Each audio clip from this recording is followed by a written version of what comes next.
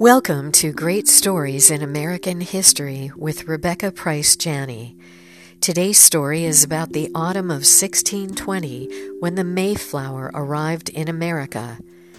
In the early part of the 17th century, England was a brutal place. According to one source, it had become a nation without a soul. A beggar could die of exposure in a merchant's doorway, and the merchant, arriving to open up in the morning, would be irate at having to step over the body. There was turmoil within England's official Anglican Church, and two groups within its fold desired to bring about a deeper and higher spirituality.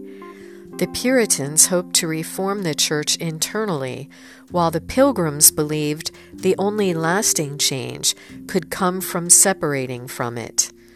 In the fall of 1620, a little over 100 men, women, and children from the Pilgrim community sailed for America in the Mayflower to pursue religious liberty and to better themselves in a land quite apart from Old England. They chose a bad time to leave. It took them over 2 months to cross the ocean, and when they arrived at Cape Cod on November 9th, it was far too late in the year to plant crops. More than half of the colonists died from illness as they tried to survive that first harsh winter in primitive dwellings without enough food. Of their plight, Governor William Bradford wrote, "If they looked behind them, there was the mighty ocean which they had passed, and was now as a main bar and gulf to separate them from all the civil parts of the world. What could now sustain them but the Spirit of God and His grace?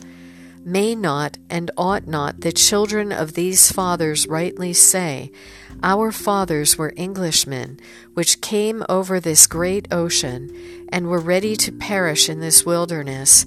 But they cried unto the Lord, and He heard their voice, and looked on their adversity."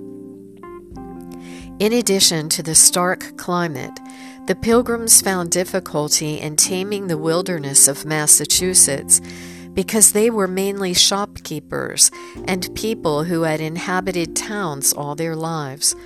They had incredible fortitude, however, convinced that they were in God's place in His perfect timing. One of them remarked, "It is not with us as with other men, whom small things can discourage, or small discontentments cause to wish themselves at home again." Aided by a Native American named Squanto, they learned how to plant corn and catch fish.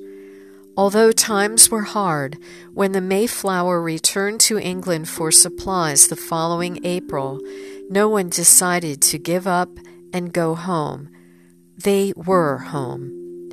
In the fall, as they observed their 1-year anniversary in America, the Pilgrims celebrated the first Thanksgiving, a 3-day feast that they shared with Chief Massasoit of the Wampanoag tribe and 90 of his people.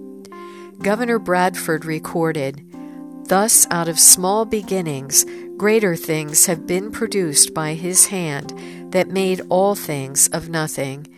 And as one small candle may light 1,000, so the light here kindled hath shone unto many, yea, in some sort, to our whole nation." Thank you for joining me for this episode of Great Stories in American History. I'm Rebecca Price Janney.